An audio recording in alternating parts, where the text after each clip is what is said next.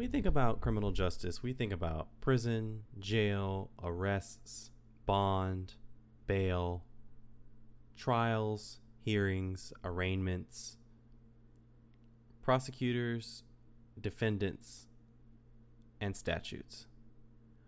What we don't think about are PAH levels in the air, lead in the water and the walls,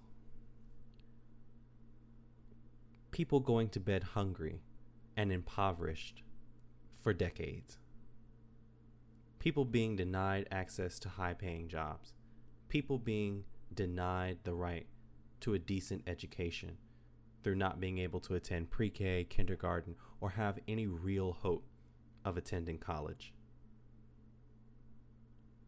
And so I wanted to talk to Brad Haywood about what justice looks like in Virginia. Because as Cornel West says, justice is love in action. And what Brad and I were able to hash out was how someone like himself, who attended Columbia Law School and is a public defender in Arlington, Virginia, considered one of the best public defender offices in the state,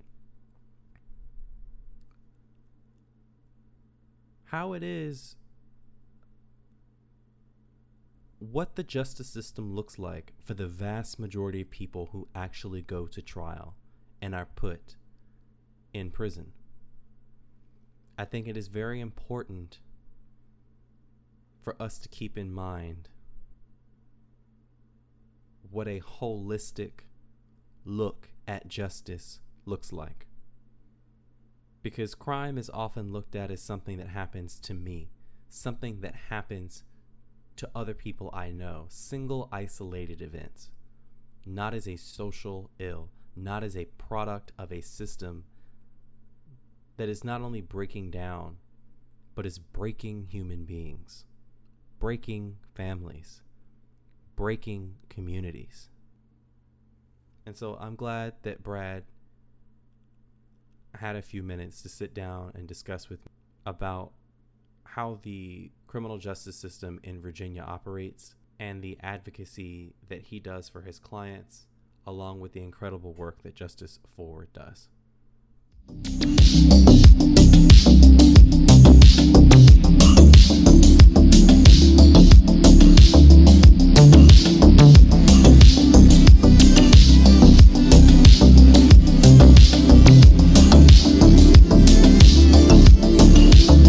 Brad Haywood.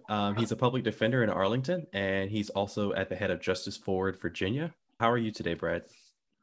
I'm doing well. How are you? I'm doing well. I'm hanging in there. So if you could tell me a bit about yourself, how did you become interested in law? How is that something that you came to? Oh, that's an interesting question. When I chose a career, I was driven by a desire to help people. So I knew I wanted to help disadvantaged people for a living. After I finished college, I took 2 years off, and it was just during that time was kind of trying to figure out the career where I could best use my abilities, and a place like a type of job that I would enjoy and that I would be good at. So I ended up in law, going to law school, and then through law school, it was also a process of trial and error, just trying to figure out within the legal field, what type of law was I drawn to most. I settled on indigent defense. It actually took until really my last semester of law school to finally make that decision. I had thought about doing a lot of other different things, including like legal aid work or policy work. But by the time I was coming close to graduation, I just realized my most enjoyable experience in law school was interning with the Fairfax County Public Defender's Office. And I also it felt like it suited my personality and my temperament, and felt like a place where I could make a difference, and it would be very rewarding. And the rest is history. Very cool. So can you tell me, where did you go to law school? I actually did my first year at Washington and Lee University, And then I transferred to Columbia University in New York City. Very So cool. did my last 2 years there. And so law school, is it generally 3 years or is it 4 years? People who do night school, it's 4 years, but for most people, it's 3 years. Interesting. Very interesting. I also thought about becoming a lawyer when I was in high school. The law is pretty, in terms of like actually remembering it, it's pretty straightforward. But in terms of like actual application to courtroom, it's a totally different story. Which is the reason why I ran in the which is the reason why I ran in the exact opposite direction. Yeah. Yeah. Can you tell me what were some of your formative experiences like when you were starting to be a public defender? Why did you decide to continue doing that? Because especially for public defenders, having time really to do anything is incredible. And also on top of that, staying within the field is often very hard because of how rough the conditions are. Like, what were some of the formative experiences? What were some of your first experiences that you had while doing that? That's also a really interesting question. Because you're right. I think a lot of people do get burned out. When I started out, I knew where I wanted to work. I guess I didn't think about it in the way that I think about it now, which is, when people ask me where should they go work as a starting public defender, I say, well, first of all, you should go where they need you. There are actually, believe it or not, public defenders offices in the world really don't need a whole lot of help. There are just a couple of them, but there are lots that really do. Beyond that, I tell people, you don't want to go somewhere that you're not going to be trained well, where you're going to learn bad habits, and also where you're not going to have a job that's sustainable. So those places also, those are the places that get bad reputation. Where the lawyers they say they meet them and plead them because they just don't have time to do anything else. The place I started out working was Alexandria, the Alexandria Public Defender's Office, Alexandria, Virginia. For a long time, they were considered one of the best, and they still are considered one of the best public defender's offices in Virginia. Over time, over the past 18 years, I've been a lawyer. There have been a number of other offices that have gotten really good, but for a long time there, it was Alexandria and almost everybody else, like in Virginia. So they had reasonable caseloads, and my boss was phenomenal, Melinda Douglas, she's sort of a legend in indigent defense. And they just the environment, almost like a family environment. Anytime you work at a good public defender's office, the work is so stressful and so demanding that you really need that. You need the like-minded people around you who support you and build you up and have got your back when things are bad. So that was definitely the kind of place that I started out in. Yeah, I mean, definitely, you witness injustice on a daily basis, and it makes it, you get very fired up and you're motivated to make change. But unless you have those people standing behind you, it definitely can. If you're doing it on your own, it can feel impossible. So I was lucky not to be in that situation where it felt impossible. Right. Yeah, definitely. I mean, I can imagine. But sort of, I mean, I imagine that you are around people who are in a bad way very often. How do you sort of separate yourself and your defense of them legally from them? Because I imagine that, especially in the case of justice, we're definitely gonna get into this. In the case of application of law and justice, it's not the sort of way that we look at it overall is simply a sort of black and white. This is the way the law works. You're either guilty or not guilty by any of these reasons, or mistrial with or without prejudice, whatever.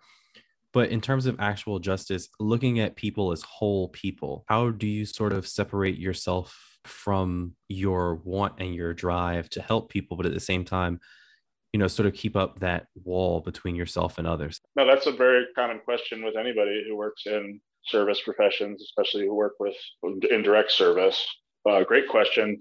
I think the two hallmarks of a great public defender are that you're zealous and that you're client-centered. And when you talk about being client-centered, really it's the recognition. And it sounds crazy because of course you should always like treat people like people. If you're walking into a courtroom and seeing 20 different clients every single day, there is human nature sometimes can kick in and you can just feel like you're going through the motions. And like, to be client-centered, you're supposed to never just go through the motions.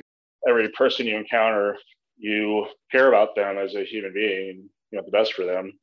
And yeah, I mean, a lot of folks have been through some stuff, and a lot of them don't treat you well, a lot of them don't treat other people well, but my duty is to love them. in a way that I'm willing to go to the wall for them and do whatever I can to help them out. That's actually kind of what I tell people a lot these days, especially younger public defenders when they're struggling with certain clients or just whatever, the stress of the job. I say, you don't have to like all of your clients. You're not going to like all of them, but you do have to love all of them. That's our obligation. And that's especially true, again, and if we want to be a great public defender's office in Arlington, we want to be the best. We really believe in what we're doing. We really love our clients. We really are willing to do anything for them. That's really incredible. That's a fascinating way to look at things, especially considering that there is, I mean, correct me if I'm wrong, there is no money relation between you and clients, right? Not at all. Yeah, we're paid by the state. Right. So that's a fascinating way to look at that. It's absolutely fascinating way to look at that you bring in the L word, that you show love to people and you serve other people. I mean, it sort of sounds like a dream come true. In my Well, case. it's not for everyone. Our clients are not popular usually, and a lot of them have done some really, really bad things. There are many major religions. They tell you that your humanity is defined by how you treat the least of these, or the people who are suffering the worst, the outcasts. And we just think, like, in our office, it's actually like a lot of our clients have never had somebody on their side. They've had a lot of enemies. I've never had anybody on their side, including their parents. A lot of them have just not come from a good home environment, never really had somebody advocate for them. So we view it as an honor to be that person, the one who will fight for them and who will believe in them. And I do think it's that kind of commitment that's important in our line of work, just given the odds we're facing.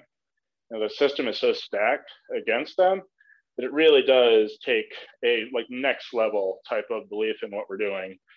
It's got to be way more than a job job. It's really got to be a calling in order for us to overcome the odds and balance the scales, or do our best to balance the scales.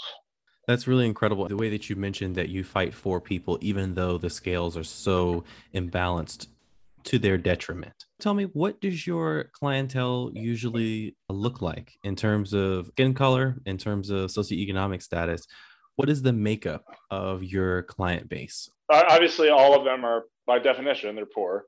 They're people who can't afford to hire their own lawyers. Even with that low a bar for indigency, as they call it, I think my office, we handle at least half of all of the misdemeanor criminal cases in our courthouse, and probably more like 60 or 70% of all the felony criminal cases. Not only are most of the people who we're representing low income, but most of the people who are being arrested are too. And then demographically, our clients tend to be, I would say 50 or 60% of our clients are Black, if not a little more than that. Probably, I would guess 10 to 20% are Hispanic. The rest are probably white. And there is a not insubstantial Asian population in Arlington. So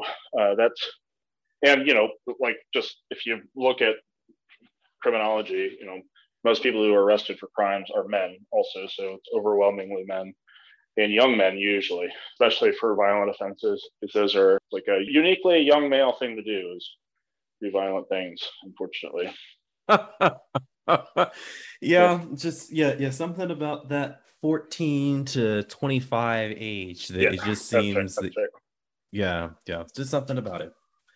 Mm-hmm. It's interesting that you mentioned that, because in terms of the actual makeup of Arlington, Virginia, the actual population of white people alone, people who are not Hispanic or Latino, just from statistics from 2019, it's like 60% white. And for 9% Black. Yep. Yeah. Yep. And you stated that around your client base is around 50 to 60%. So it's sort of a demonstration of the kind of inequity that there is within society. Oh, for sure. And also in many ways how that feeds into the issues that they have, and also the issues that they then face within the court system. Yeah, we talk about that a lot in Arlington. There are several ways in which Arlington's justice system is really unfair, and that's one of them. For almost every misdemeanor crime, just across the board, even though 9% of the county is Black, usually 50% or more of the people who are being arrested for criminal misdemeanors are Black. When pot was still illegal, it was the stat. It was 60% of people who were arrested for marijuana possession in Arlington were black. And that's which is especially remarkable considering there is no difference in the rate of use between white and black people. Pot, it's almost identical. And actually it also extends to things like traffic offenses. People are charged with driving unsuspended and reckless driving. Almost 50%, right around 50% of the people charged with those in Arlington are black. It's just, honestly, like you look at it, it's like there's no other explanation, no reasonable explanation other than racism. The police and some of the other like police apologists will say, oh well, like most of the people who are arrested though they're not from Arlington. They're like, well, why does that make a difference? Do you think that only non-white people come to Arlington? Like, so you're arresting everybody, I guess. It's not an explanation. It doesn't make any sense. That's what we're dealing with. Right. And I imagine when it comes to a police officer or at least a police association saying something like that the African Americans that we are arresting aren't actually from Arlington. First of all, you're playing semantics there, saying right. that you are or are not a resident of Arlington. Okay, whatever. But at the same time, that doesn't mean the statistic is not true. The amount of people that you are arresting for these low-level offenses and charging these people with criminal, misdemeanors, not even civil citations or civil offenses, are black. That's what they're doing. That's the effect of what they're doing. So, and I think part of it, like there's like a kernel of like validity to what they're saying, which is that like what's really relevant is not who actually lives here, it's who is here doing things on a daily basis. Because like who's working here, who's going out into bars and clubs here. But even then, like, what do you think probably the proportion of people in Arlington who are black at any given time who don't live here probably can't be more than 20%. Probably no greater than the national. Like they get to, instead of being like they get basically become like 1/6 less racist. Still be arresting black people like 6 times the rate of white people. So it's not an explanation. It's just a smokescreen. Yeah, definitely. It's meant to obfuscate that point. The point that you're trying to make, which is that justice is disproportionately applied, especially considering that well over half of the district, white alone, not Hispanic or Latino, at least according to the census data, 61% of those living within Arlington, Virginia are white. And I think that's incredible that those statistics are what they are. If you could, can you sort of go into detail about the Virginia justice system? If someone is arrested for, say, something like a reckless driving ticket within Arlington, how does that play out for a person of color? How does that play out for your average client? How does the system work for or against them? Oh, well, that's a big topic. If you're just dealing with a traffic stop, there are 50 different ways in which somebody could be subject to injustice, especially if they're not white, just from a traffic stop. Just even starting before like the point that they're even pulled over in Virginia, not just Arlington, but in Virginia as a whole, you're 2 times more likely to be stopped by a police officer as a motorist if you're black. You're nearly 3 times more likely to have your vehicle searched. If they're pulling you over for reckless driving, a lot of the time they're not actually pulling you over for reckless driving, or say they pull you over for something else. You didn't signal your lane change. They don't really care about that stuff. The way they use traffic enforcement, the way police do is wage the war on drugs. We call it pretextual policing, basically coming up with any. Right. I just want to point out for everyone at home, as of, I believe it was July 1st of 2020, along with the decriminalization of marijuana, there were also laws introduced with the General Assembly stating that a cop can't just pull you over stating that they smell marijuana and therefore, they get to be able to search the vehicle or they can be able to obtain some sort of arrest. There has to be something else that you did before they go about stating that they smell marijuana or something along those lines. And even in that case, and even in that case, so that's the law says that the odor of marijuana cannot be used as probable cause for the search of someone's vehicle. Period. So, full stop. Yeah. Okay. Interesting. I'm sorry. Yeah, go ahead. I just wanted to make sure everyone at home knew that because most of the listeners come from Richmond, but I imagine other people don't know that. But yes, please go ahead. Yeah. Yeah, so if you're a black motorist, it's much less likely that you're just going to be written a ticket or a summons and then be able to go in your way, because probably they've pulled you over just because of your skin color. And they're allowed to do that as long as they come up with a good enough cover story that's actually sanctioned by the Supreme Court of the United States in a case called Wren versus United States. So, as a black motorist, you're being pulled over for this. You're thinking, well, you're probably not, because black people know that that's a dangerous situation. And they're like, what now? And of course, the police officer then does exactly what they expect, tries to obtain consent to search the vehicle. It, at the very least, harasses them and interferes with them going about their lives, and also in doing so reduces trust in their own institution, the police department. At the worst, something like what Sandra Bland went through. She was contemptuous with the police officer and then into custody as a result, and then died. Just more like Philando Castile. The list goes on. It's a really common, sad outcome, obviously a tragic outcome of that. So hopefully, say you avoid that situation, manage to get past that point of the process, then you're issued a summons, you end up in court, and court process itself entails a whole lot of procedural inequities just from like we were talking about. So maybe you don't have a high income. Maybe you did get stopped maybe you're stopped in a place like Chesterfield, which until this year did not have a public defender's office. Chesterfield is well known, first of all, to have really racist police officers, but also to have wait a second. You're telling me Chesterfield did not have public defenders? So they didn't have a public defender's office. They had private court appointed attorneys. Private court appointed attorneys, actually, a lot of people don't know much about that situation, but yeah, tell me. I'm fascinated. Yeah, probably I'm guessing it's probably 3/4 of Virginia, maybe 80% of Virginia live in areas that do have public defender's offices. And in those places, you get in trouble and you ask for a lawyer, you'll most likely be appointed to a public defender, unless the public defender's office has a conflict of interest, like say they've represented the complaining witness in the case, and then the court will have to appoint somebody from the private bar. But then there's a lot of places that don't have public defender's offices, but they still have a constitutional obligation to appoint counsel. If they can't appoint the public defender, it's sort of like where they do have a public defender, when they have a conflict, they have to, again, find private attorneys to take those cases. So in places like Chesterfield until this year, it was entirely private court-appointed attorneys who were taking those cases. And actually, believe it or not, but private court-appointed attorneys get paid even less than public defenders do. So, for example, for felonies that are punishable by up to 20 years in prison, the maximum someone can get paid in that case is $445. Yeah, $445. So you could get a 10-year prison sentence, and your lawyer is making $445, and they know that from the moment they take the case. That unless they get a waiver, and they know going into it that if they actually have to have a jury trial, if they have to take this case all the way, that they might end up being paid $5 an hour. And then how much, unless they really are people who are doing it because they believe in it, unless they view it as pro bono work or community service, you're just going to end up getting a terrible, terrible, terrible lawyer. And that happens all the time.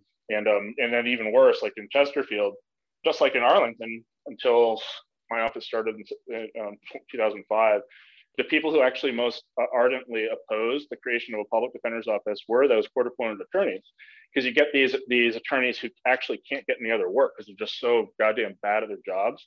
So they rely on the courts to basically keep them in business, and barely keep them in business. They don't make much income, but they end up making a living just off of these $445 cases, or even worse, like criminal misdemeanors, class 1 misdemeanors.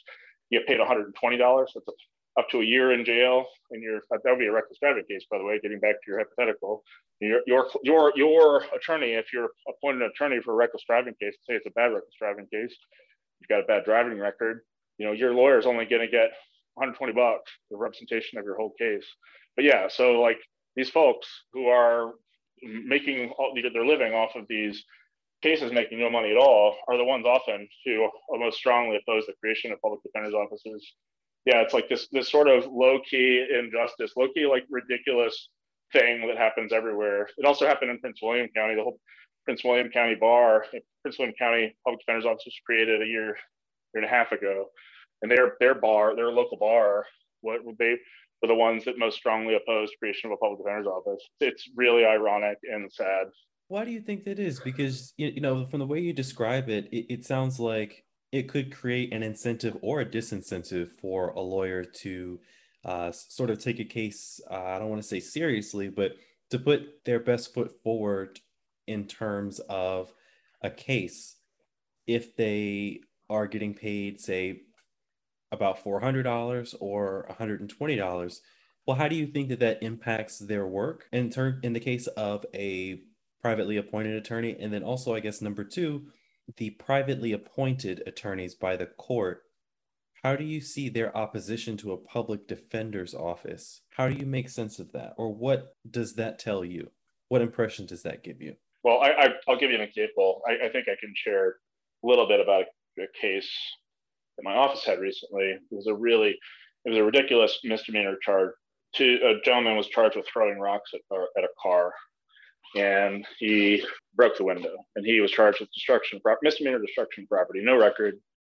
And he claimed from the moment he was ticketed or summoned for this, got the arrest, that he didn't do it. It was this friend of his who had not been arrested. So he deserved to have a trial. Well, so my office can put as much resources as we wanted to that, and we did.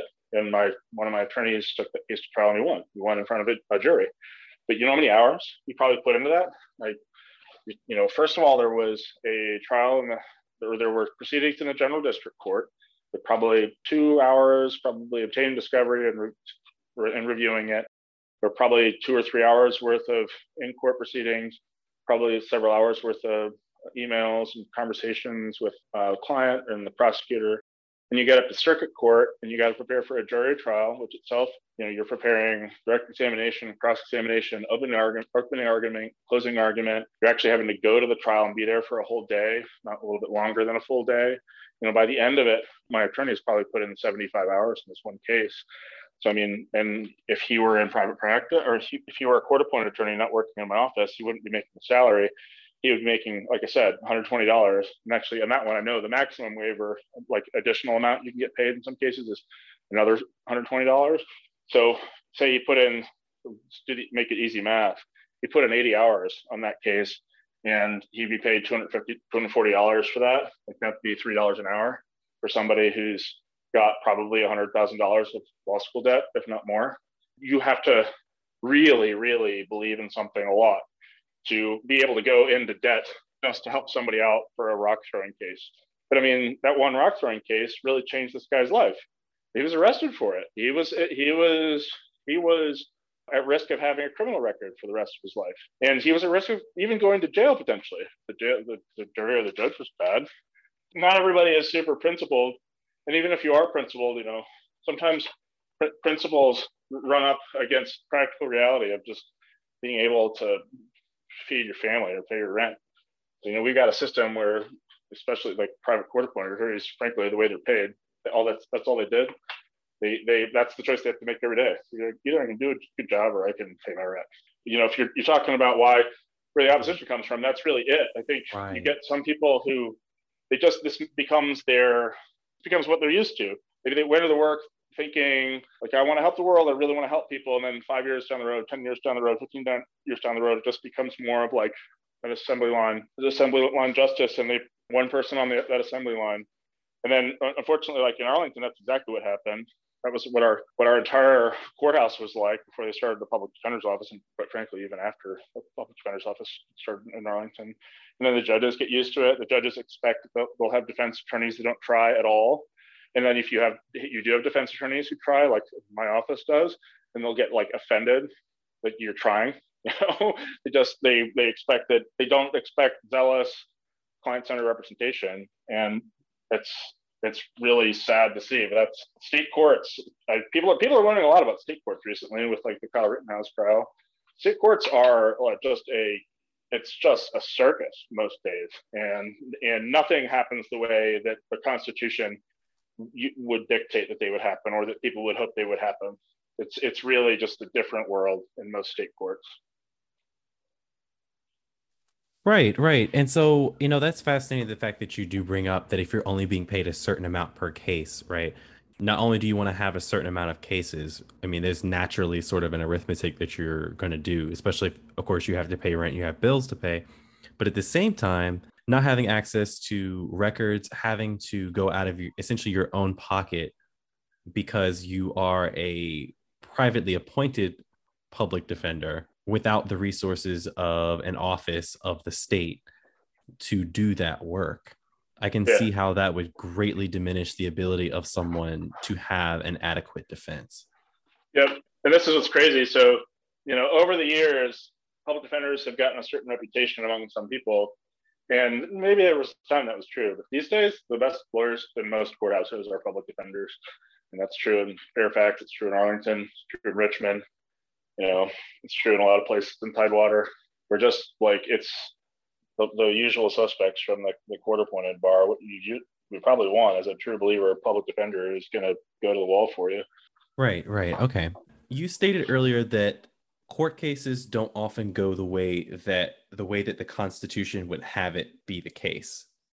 Can you sort of go into that for me a little bit? Because it sounds almost sort of contradictory to say that the document that sets up the court system and the way that it's supposed to go somehow doesn't really apply in a courtroom. It seems like contradictory, but I'm guessing that in reality, it's not. No, we've got a Bill of Rights with 10 rights in the Bill of Rights. 4 of them are entirely about the rights of the person charged with a crime in a jury trial. So it's right to due process, it's right to be free from self-incrimination, it's right to have an effective attorney, it's right to be free from unlawful searches and seizures, excessive punishment, cruel and unusual punishment. Those are just a bunch of the things that are incorporated in the 4th, 5th, 6th, and 8th Amendments.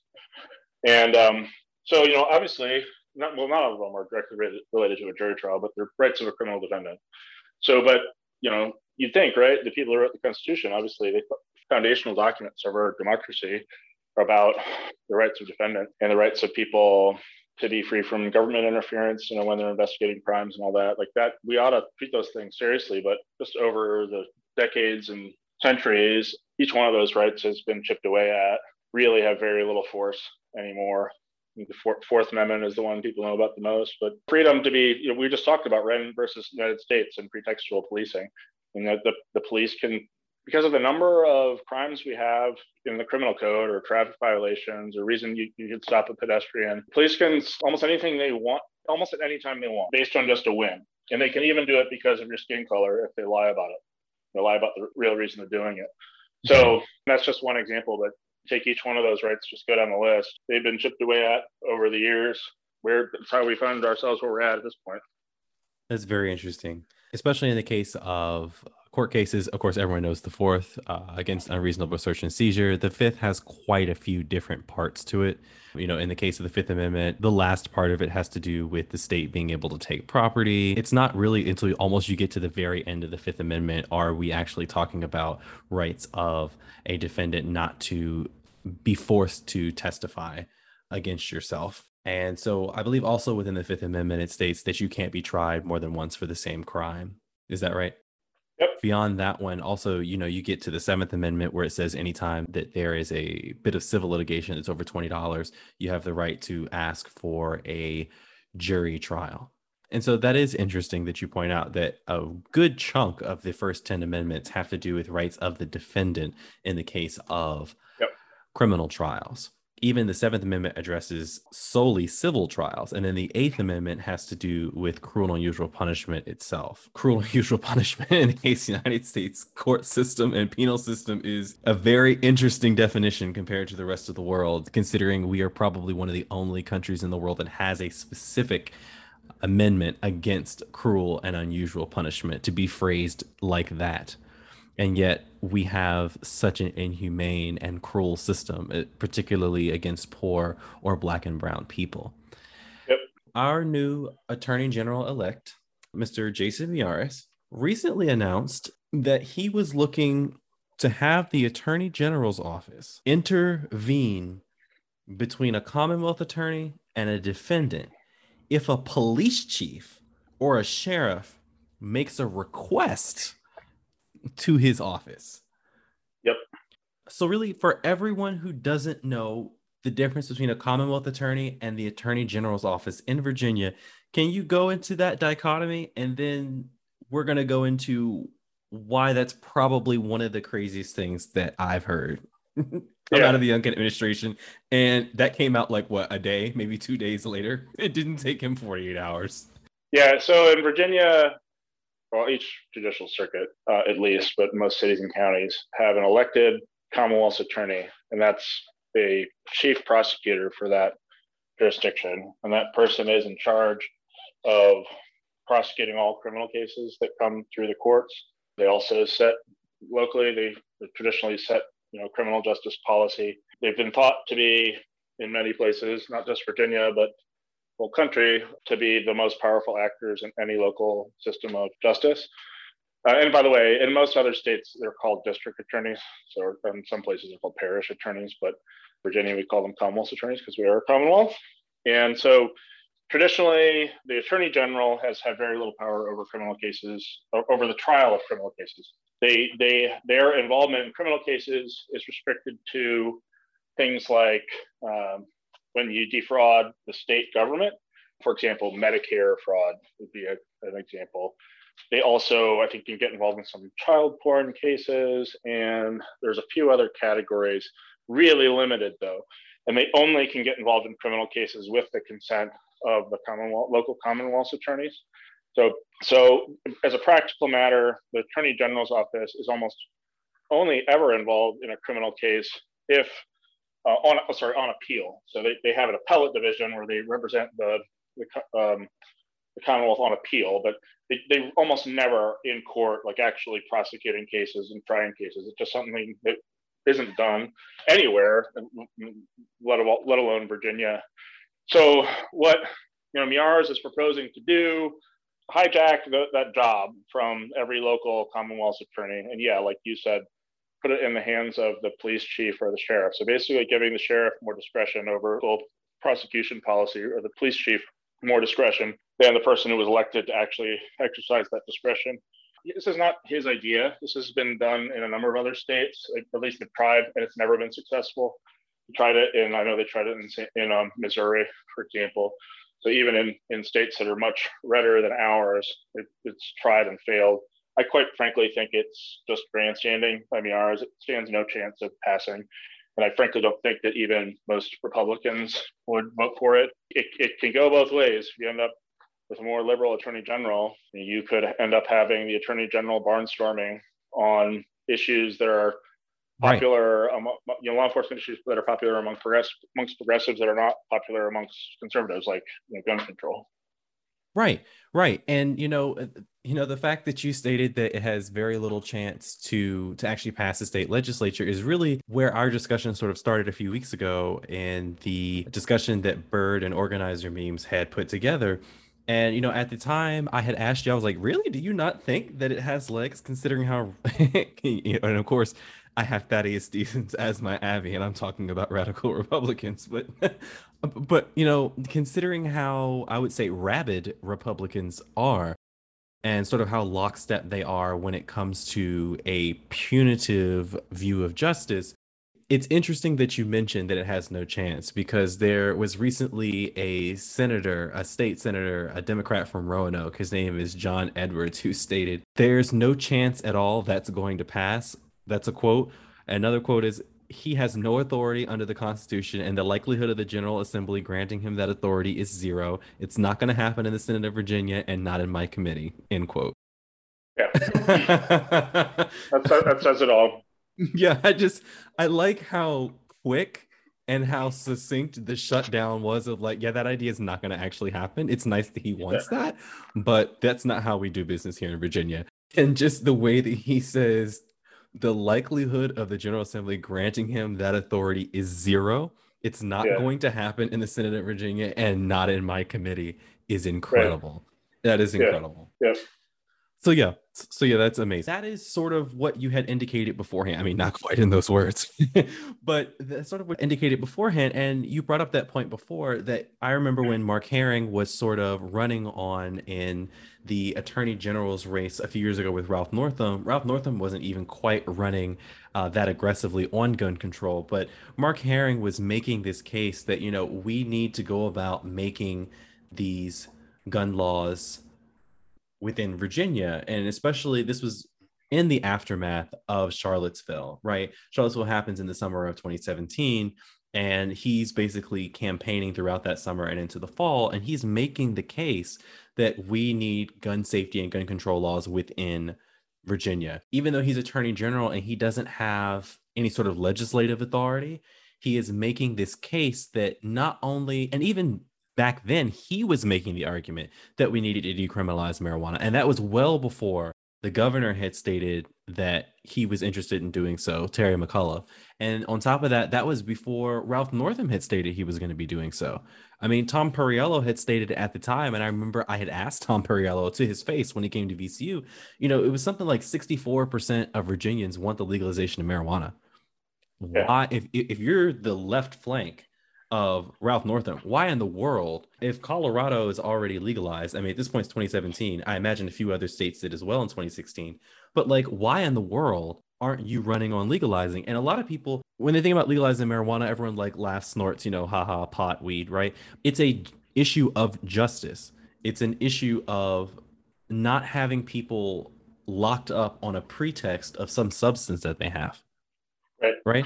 And it's about the unequal application of that power of search and seizure when you live in a society that's as racist as ours and when you have a society as unequal as ours.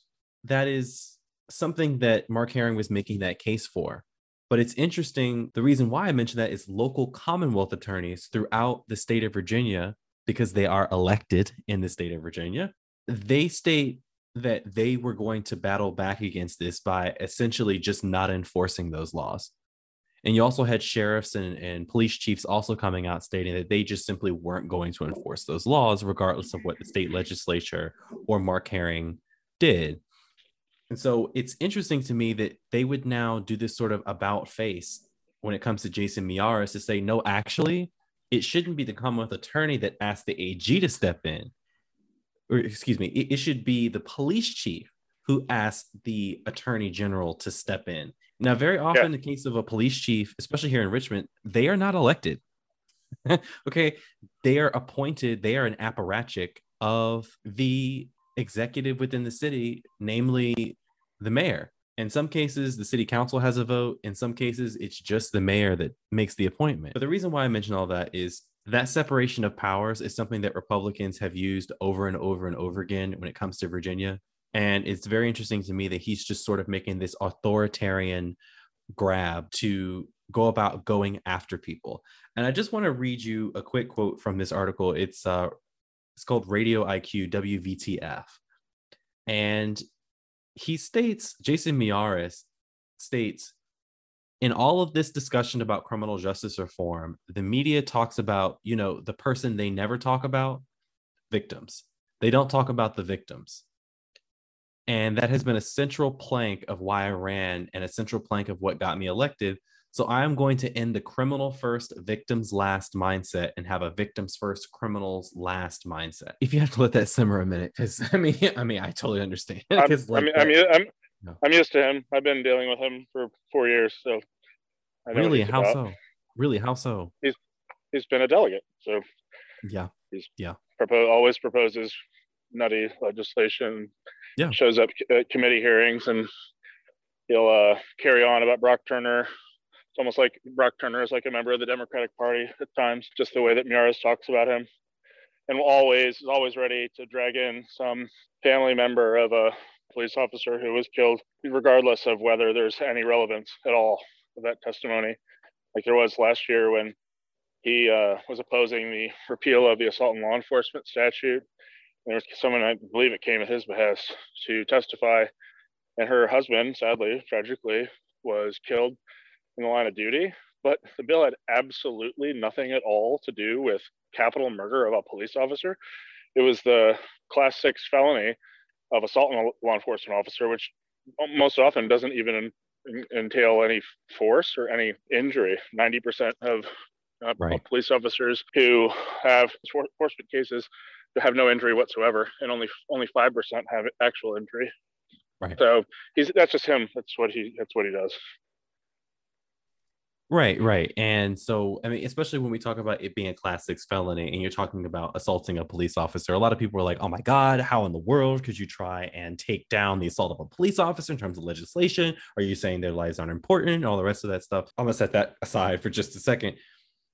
In the case of having people arrested, particularly Black and brown people, because as Brad was just stating, that when it comes to Black and brown people within Arlington, they are the overwhelming majority of people who are pulled over, searched, detained, charged, arrested, tried. That is the sort of mindset that goes into it. And so if you are already within a mindset that you need some sort of pretext to search someone's car and you no longer have the odor of marijuana and you have to use, your blinker is out or something along those other lines, when you are arresting someone, particularly if you don't have a body camera on, you can make the case and your hood just so happens to be up on your car for some strange reason at a traffic stop, obstructing the dash cam, then you could make the claim that someone who maybe flinched when or winced when you put their arms behind their back and tried to actually arrest them, or say they tried to get away from you after you scared them because you have your hand on a gun or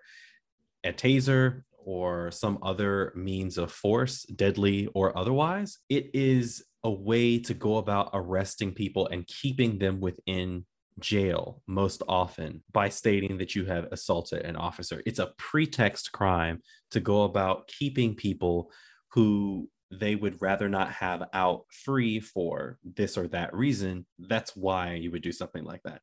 So I thought I might just put that there. But in the case of like actually having Jason Miyares get up and talk about Brock Turner, why would he get up and talk about Brock Turner? Like, I'm assuming it's not for any personal reason, right? I'm sure it's yeah. I'm sure it's not for any personal reasons. I think he brought up Brock Turner argue against the repeal of mandatory minimums. But I mean, the problem with all of this is that he's just really comfortable lying, and that's what the theme that you always see. I mean, well, I'm not. It's not even. It's just the fact. Yo, I think it's funny. I totally understand. Everything he says, most everything he says, is just not true. And like when he says that we have a criminal first policy, I mean, we're living in a country that has 5% of the world's population and 25% of the world's prison population. Like, we incarcerate people at 5 times the rate of any other developed nation, and like we spend more on police than all but 2 countries spend on their militaries, and one of those countries is the United States. We are spending so much on law enforcement on exactly the thing he says we're not focused enough on. So it's just like he says that, puts everybody on the defensive, like, oh, that's not true. And just like he was doing with the parole board. I mean, he ran a whole campaign based on something that was repealed 27 years ago. No one really bothered to rebut that at all, any of his claims about it. But that's just how it goes. And I think for him, he thinks he can become a successful politician by lying his way, through campaigns. And I think this is the most recent lie, is the whole rogue prosecutor thing, and coming up with this idea. He's allowed to do this. It's just controversial. It gets him attention. He probably wants to run for Senate in 2024. So good for him. It's yeah. I hate that people even take it seriously, but I guess you have to. Yeah, because now he's in office at the Attorney General. I mean, he's the Attorney General elect, and so that's who we're going to listen to for the next 4 years. Well, here's what's funny though. Say he doesn't succeed, as he won't succeed with his plan to actually become the top cop of everywhere, and just be right. Say he doesn't succeed with that. Well, you know what? Believe it or not, like, the Attorney General's office isn't going to change much at all.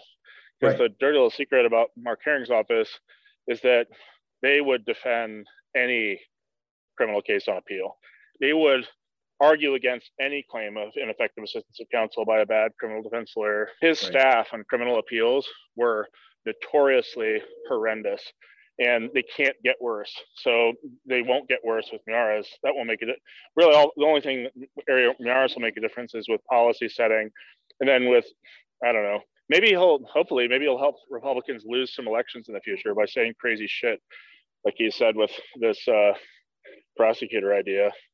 I think that's the best that we can hope for with him and Winsome Sears. Just keep opening your mouth, guys. Like, keep opening your mouth, and maybe the Dems will win back a majority. Right. I mean, and they narrowly lost it this time. I mean, they did lose, 7 seats, and even across those 7 seats, I mean, it was just a few thousand votes. I think it was maybe about 1,000 votes that separated Democrats from their majority. And I mean, it was now for between Mugler and Askew, the last two.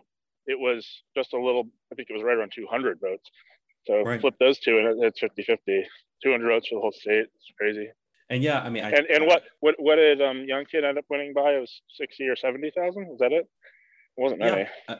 That's really it. And that's exactly what, me and Chipman and me and Samir were talking about, which is was just this idea, like you couldn't find 70,000 votes in Hampton, Newport News, Portsmouth, Norfolk, Richmond, Petersburg, Arlington, Fairfax, Alexandria, like Loudoun, Prince William. You couldn't find those 60,000 votes. No, I think it was more like you got $50 million and you set it on fire is what you did. You gave it away to yeah, right. You gave it away to. I blame McAuliffe much more than I credit Youngkin or Miyares or anything they did. Right. I mean, which is at the very least, if McAuliffe even just tries to respond to some of the false claims about criminal justice, or allows people in that coordinated campaign to respond, which apparently they weren't. They were told not to do. They were told whenever it comes up, the issue of criminal justice reform, just deflect, and in a couple cases, adopt Republican framing. Well, you end up doing that. You're not going to win. If people are concerned about crime, the other side is always going to be tougher on crime than you are. Instead of giving into the lie, how about responding to the lie? And maybe if you do, you always win those arguments. I've never lost a debate about criminal justice reform. Never. And that's not saying anything about me. It's just because I'm right. We're on the side of justice. We're on the right side. So we ought to respond to it. So that's the way I look at it. Maybe if you do have somebody actually responding to these claims about parole or defunding the police or rogue attorney or Commonwealth attorneys, then maybe the trickle down effect of everybody disliking Terry McAuliffe, maybe it doesn't get to Herring. Maybe you do flip 100 votes in Askew or Mugler's district, and you just lose the governor's mansion and not everything else. In the case of Jason Miyares, I mean, you mentioned that he's a compulsive liar, and I'm guessing, at least in his mind, and this is my guess, he sees himself as the next Marco Rubio. I think that's where he's coming from. Now, I think in terms of actual congressional elections, Tim Kaine is way too well liked in Virginia for it to ever even come close. He beat Corey Stewart by 16 points. It literally wasn't even close. It was some ridiculous number. It really was ridiculous. Corey Stewart could not have been a worse candidate. Yeah, right. Yeah, no. I mean, he wrapped himself around Donald Trump around the time of Charlottesville. Yeah, I totally understand. I get where you're coming from. But even before then, Tim Kaine is not an easy Democrat to beat in Virginia. He is very well entrenched here, and really by almost everyone, he is well liked outside of hardcore Republicans, which is the reason why he often wins with the margins that he does. But the reason why I mention that is this push by the Attorney General's office to do that, or at least at the very least, the push by Attorney General-elect Jason Miyares to say these sorts of things out in public, says ostentatious things sort of all the time. And I think the statement that you made there, that if we are not making the argument against that, or at least dispelling the myths that they are telling, that is a problem. And I don't even think dispelling the myths is enough, because the default itself is not good. Michelle Alexander talks about in the new Jim Crow, in the beginning, she was not very interested at all in criminal justice issues. And it wasn't until a few years later where she essentially came back to the same place physically where she was, where she really understood the role that the criminal justice system has in enforcing a racial caste system within the United States. And so I think it's incumbent upon us and anyone who would advocate for justice, or something that we would call love, would be to make an affirmative case against the sort of lies that he tells, that defunding the police is an anti public safety issue, when in fact we all know that defunding the police and keeping MRAPs out of the hands of cops and keeping sniper rifles out of the hands of cops is a public safety issue that needs to be done. Cops shouldn't have assault rifles when they enter people's homes.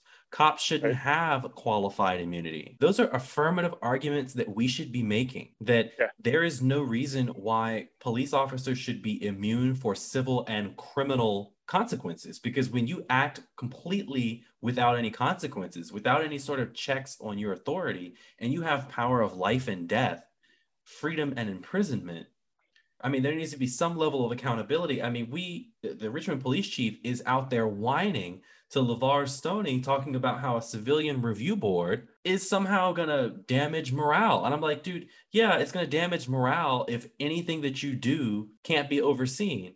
And of course, I think someone pointed out, it might have been you who pointed this out, which is that police obviously admit that surveillance is a good thing, but it's surveillance of them that they don't want. On so many of these topics, like I said, it's, if you bother to have the debate, if you bother to have the conversation, you win. It's because we truly, like, we're on the right side of this. And the thing that makes me so aggravated is people just don't have the conversation. They get scared of it. And even with stuff like, we were trying to repeal mandatory minimums last year. People all get skittish about some of the more controversial mandatory minimums, like Exactly. mandatory minimums for sex offenses. It's like, well, really, I mean, truthfully, like, does everybody who ever commits certain sex offenses, should they all die their very last breath in prison? And I think that's not true. I mean, all you got to say to some people is like, well, you know what? Some people who are adults who commit certain sex offenses, like, they might have developmental disabilities. They can't rely on insanity, and it's their developmental disability that contributed to something like that. And just that one example, people will be like, oh, okay, I can see that. And then you're like, you've proved your point. Well, shouldn't a judge have discretion in that case? Should that person who has a IQ of 68 and maybe has a social age of 16, should that person really, should be treated the same way as somebody who, like, tackles somebody off of a running path? Of course not. And if you don't bother just to have that basic conversation, nobody ever believes anything different, and people don't get informed. And then you still have Jason Miyares screaming Brock Turner all over the place. So it's like, I don't know. I think what was funny, actually, I was on a panel the other day. I don't know how I got roped into this, but it was Arlington County Police Department, their Citizen Police Academy. They asked me to speak the past 2 years. And I'm like, if you guys are doing this, yeah, okay, fine. You probably do need a different perspective, so I'll show up. And me and Thomas Attorney was there, and there was a judge there. One thing we were talking about was, like, crime rates. And this was another narrative that was getting into the press and into populace, and it just wasn't true. People believe there was a crime wave over the past year when crime, in fact, in Virginia has gone down 10%. I go through the stats one after the next, just talking about how crime's down in Virginia, crime's down in these specific areas. The only type of crime that's increased in Virginia and most states is gun violence. And it's weird. It's weird that that's the one crime that's gone up when all other crimes of violence even have gone down, like rapes and robberies. And, obviously I know what I'm talking about. Obviously I did the research. And this is stuff, by the way, the cops sitting to the left of me, they're the ones who published this crime data. So, like, nobody's lying about this. And then, of course, you have two hands go up in the audience, and one person said, I just don't believe this. Like, I'm on Nextdoor, and my neighbors on Nextdoor say their car just got broken into. And I just, like, almost actually literally face palmed. But I mean, if that's what you're dealing with, of course, they've been told this for the past 6 months. They've been told this. They have to be afraid. And they've been told mainly by people like Miyares and Youngkin. They're like, you must be afraid. There's this terrible crime wave. And frankly, also the media doesn't help much. And if they're all saying this, then somebody just coming in one day and saying, like, hey, here's what's actually going on. They're just so entrenched. More people got to be doing it.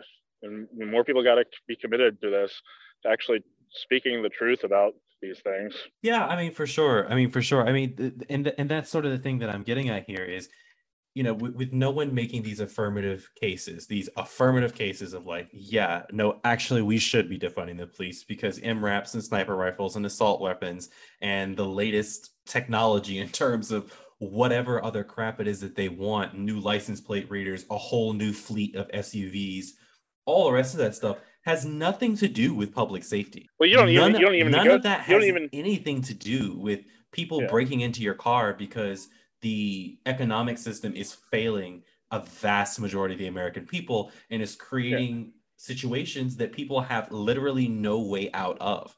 Or crimes that are not just crimes of desperation, but crimes of maldevelopment by poverty, by locking people out of their homes, by locking people out of a high wage economy by way of them not being able to get a college education, by the inability of people to go to universal pre-K and go to kindergarten, which are shown to dramatically increase the chances that you graduate high school and college. And once you do get to those points, those criteria dramatically reduce your likelihood to go about making crime. So these affirmative cases that we are not making are costing us. And, Mark Herring may not go out there and say stuff like that because he's scared that he doesn't want to step out of line, not only with McCullough, God help us, but, Joe Biden and Kamala Harris. Because, we forget Kamala Harris was attorney general out in California. She was top cop. She was locking up parents in California for truancy. Yeah. She was locking up kids for truancy. Truancy is not being in school. Are you serious? I mean, this is someone who kept people in prison while marijuana was being legalized in the state. Kept people in prison. Fought to make sure that happened. Specifically, her office stated, not her, but her office stated, one of the reasons why was for labor reasons. And because the United States, the 13th Amendment states that once you've been convicted of a crime, any crime, really, it doesn't state felony, it doesn't state misdemeanor, right? Any crime, you can become a slave of the state, literally. Yeah, and so that was the firefighters, right? Yes. And so for many people who aren't familiar, in the case of California and many other states, critical state functions, like in the case of a place like back home for me in Chesapeake, a lot of the landscaping that is done on public property is all done by slaves, by prisoners who are forced to work. If you don't work inside of a prison, it's not like, oh, well, you just sit in your cell. No, you are actively punished. That is a reason to go after you. That is a reason to punish you if you refuse to work for nothing or for next to nothing, like cents an hour, which is often what imprisoned firefighters are paid. So I just think it's incumbent upon us that we make these arguments forcefully, that we make them loud, and that we recognize in the face of, because I'm going to get back to Jason Miyares in front of these, I'm going to get back to the General Assembly. I want to make this point that we don't make these points and we sort of skirt away from these points because of lies of white supremacy. And lies of white supremacy, lies of neo-Nazis, lies of racists are what cost Heather Heyer her life.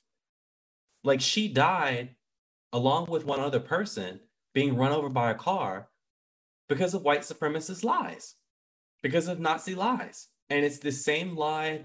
Well, it's the same line of lies that comes from the reactionary right within society that effectively we are going to be replaced, and we have to go about repressing you because you are inherently within your difference to us being skin tone. You are inherently a threat to our purity as a society. It's our society, not our as in we, our as in us, or excuse me, it's us, white people, who have this country, not anyone else. And we have to do what we can to preserve that majority, whether socially, economically, politically, racially, whatever means that is.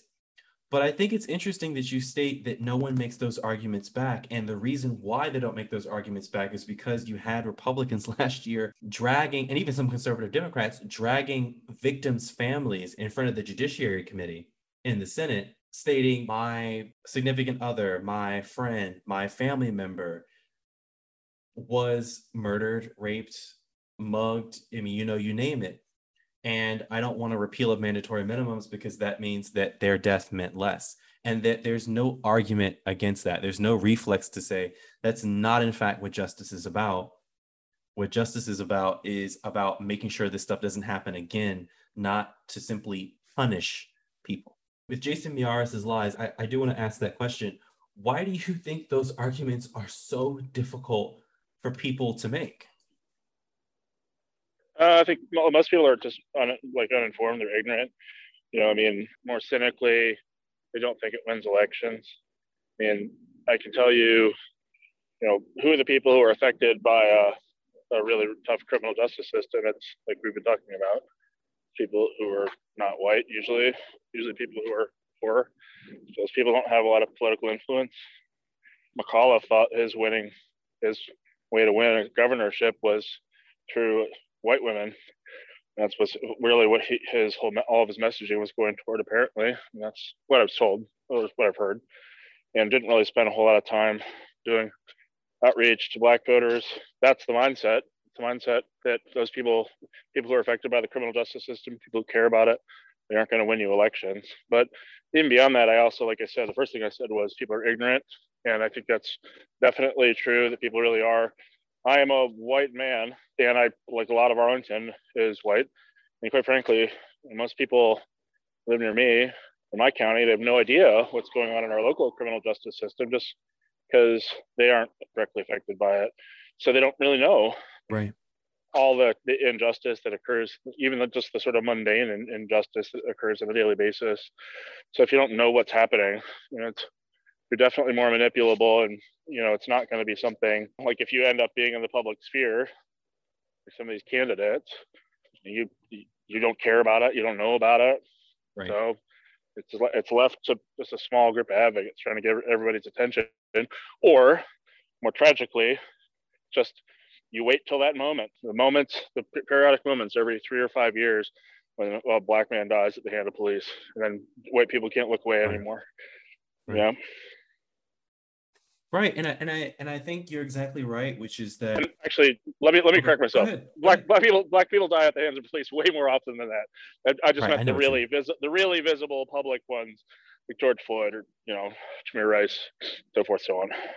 Right. I mean, when you sit on someone for 9 minutes after knowing them, like working with them for 17 years, I don't know if you knew that, but like George Floyd and Officer Chauvin, they knew each other. They worked together at a bar called El Nuevo Rodeo across the street, the grocery store where George Floyd was murdered. They worked together at a nightclub for 17 years. He knew George. And so that's why I often state, like, I don't necessarily, I mean, it's kind of it's kind of conception, it's kind of like the line between a police murder and a white supremacist terror attack. That's sort of what the difference is. But I think regardless, I think it's interesting that a white supremacist and what to me is an obvious premeditated murder. There's a part of that story that we don't know to this day, and that's because George is not around to tell it, that there was something that, especially how closely connected George Floyd and Derek Chauvin in terms of like social circles were, something went down. I don't know what went down, but it died with George Floyd, and we will never know the truth of that. But that's just my speculation. But my point is that white supremacy embodied in police, embodied in the badge, right? And on top of that, embodied in this cold-blooded, in my opinion, premeditated murder is obviously a way to go about making that case. It's obviously a way to demonstrate to people the kind of connection between policing and racism and white supremacy is. You mentioned earlier that, people would get up and say, well, my neighbor's car just got broken into. How are you saying that there's not a crime wave? That is sort of the way that we have left the criminal justice conversation, or so-called justice conversation, which is sort of this very atomized, individualized, where I live, if it happened to me or my family, my friends, my significant others, it's not an overarching idea of what investment in community looks like, of what giving people services such as food, water, electricity, gas, heat, AC, access to public broadband, things along those lines, having those be available for everyone in society so that we have at the very least, a level playing field in terms of access to critical resources are there in order so that we are not making the mistake of simply blaming people for the system. I mean, in my mind, it's almost like trying to perform an experiment correctly. Okay. You want to make sure the control is control. Okay. You want to make sure that everything that you can do in order to prevent crime, and we know ways to prevent crime. We reduce exposure to toxins and PAHs and lead. We encourage people, we have universal pre-K, childcare, and kindergarten, and we actually allow people to go to college and school. We don't lock them up over frivolous drug charges or other things like that. There are several parts to this that are not talked about. And so when we leave that ground to the right to make these sorts of reactionary arguments, we end up in a situation like we are, where not only do people not understand, but also a white supremacist can walk into a crowd with a gun, murder two people, and shoot a third multiple times, and very well could get away with it. I do thank you for your time, man. I thank you for your commentary. It was incredible to speak to you. Glad that you were able to bring some light to how so-called criminal justice system in Virginia works for the poorest and the Black and brown. And it's incredible the kind of work that you do. I do want to ask you, though, one more question. Sure. What were some of the motivations in creating Justice Forward, and what does Justice Forward do, and what are your plans in the future in response to Miyares and Youngkin, if there are any changes in terms of plans? The reason I started Justice Forward in April of 2017 was because for decades, if not centuries, the Tough on Crime lobby controlled Richmond, and there really wasn't any group that served as a counterweight to the influence of groups like Virginia Association of Commonwealth's Attorneys.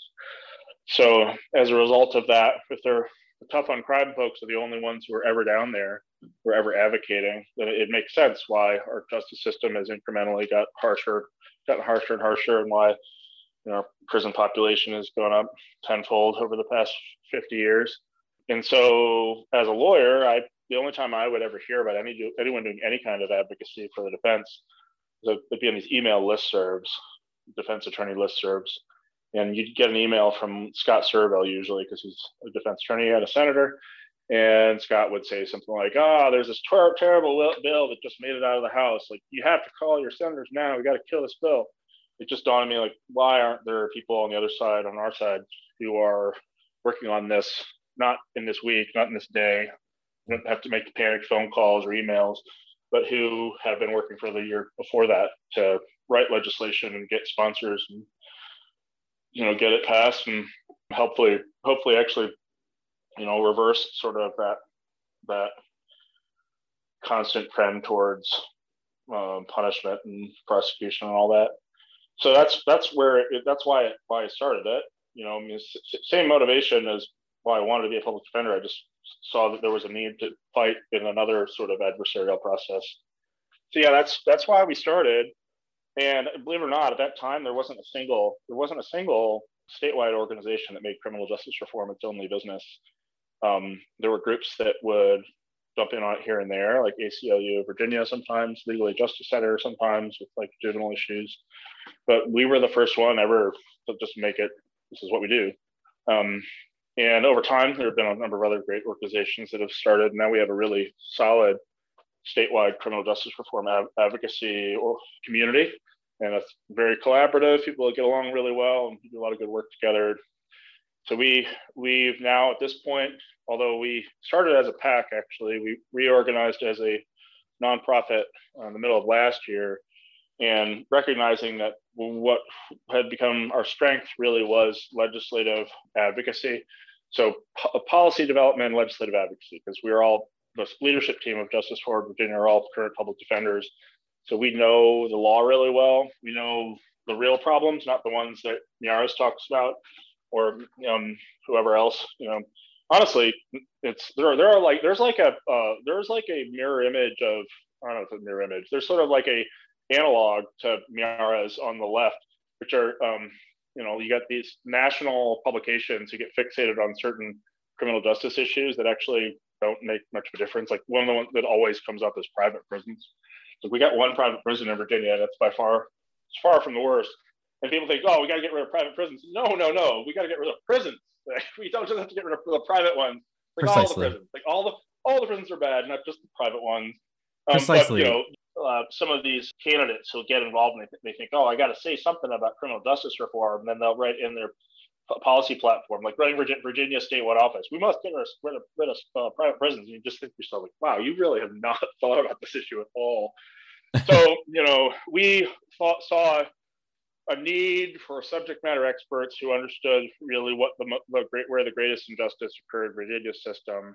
And so we've been working on, I think it's been 3 really successful sessions and gotten a lot of bills passed. But we are accustomed to working with legislatures that aren't on our side. Like the Democrats didn't even have the House until 2019, right? So we had a couple sessions where we had to deal with Rob Bell as the chair of courts of justice, and everything just died in his committee and had to play a lot of defense. So I'm accustomed to it. The thing about Virginia legislators, which is really weird to me, it's and I think a lot of advocates don't do this pivot really well, but so so many of these legislators, Republican and Democrat, get along really well at a personal level.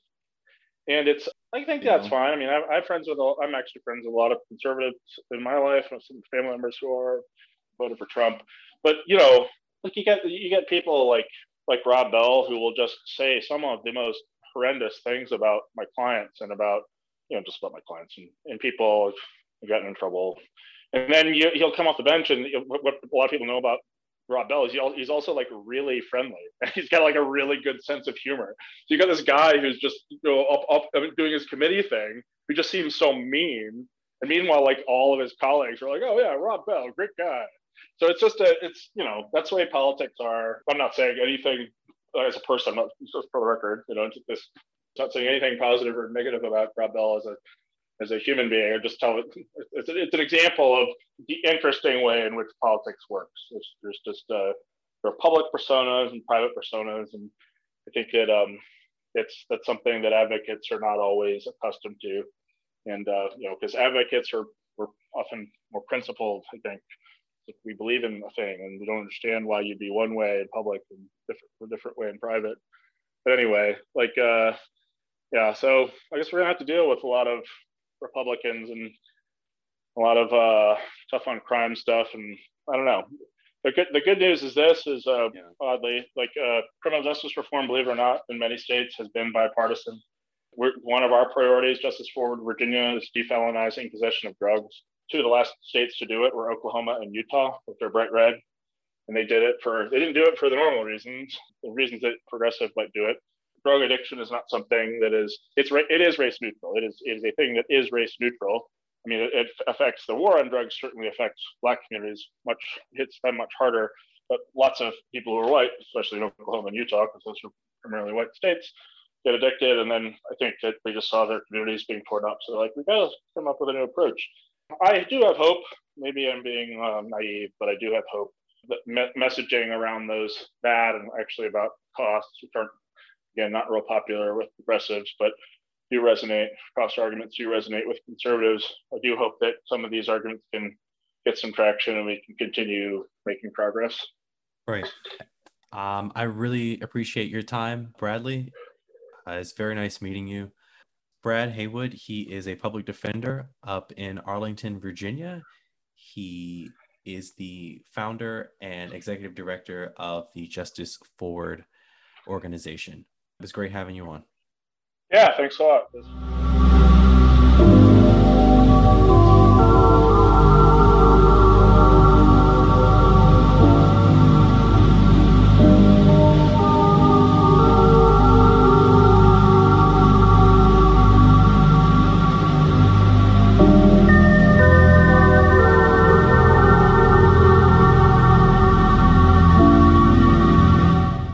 As the left have to retake the ground that the right has overwhelmed, the ground that we have conceded to them, the ground of justice.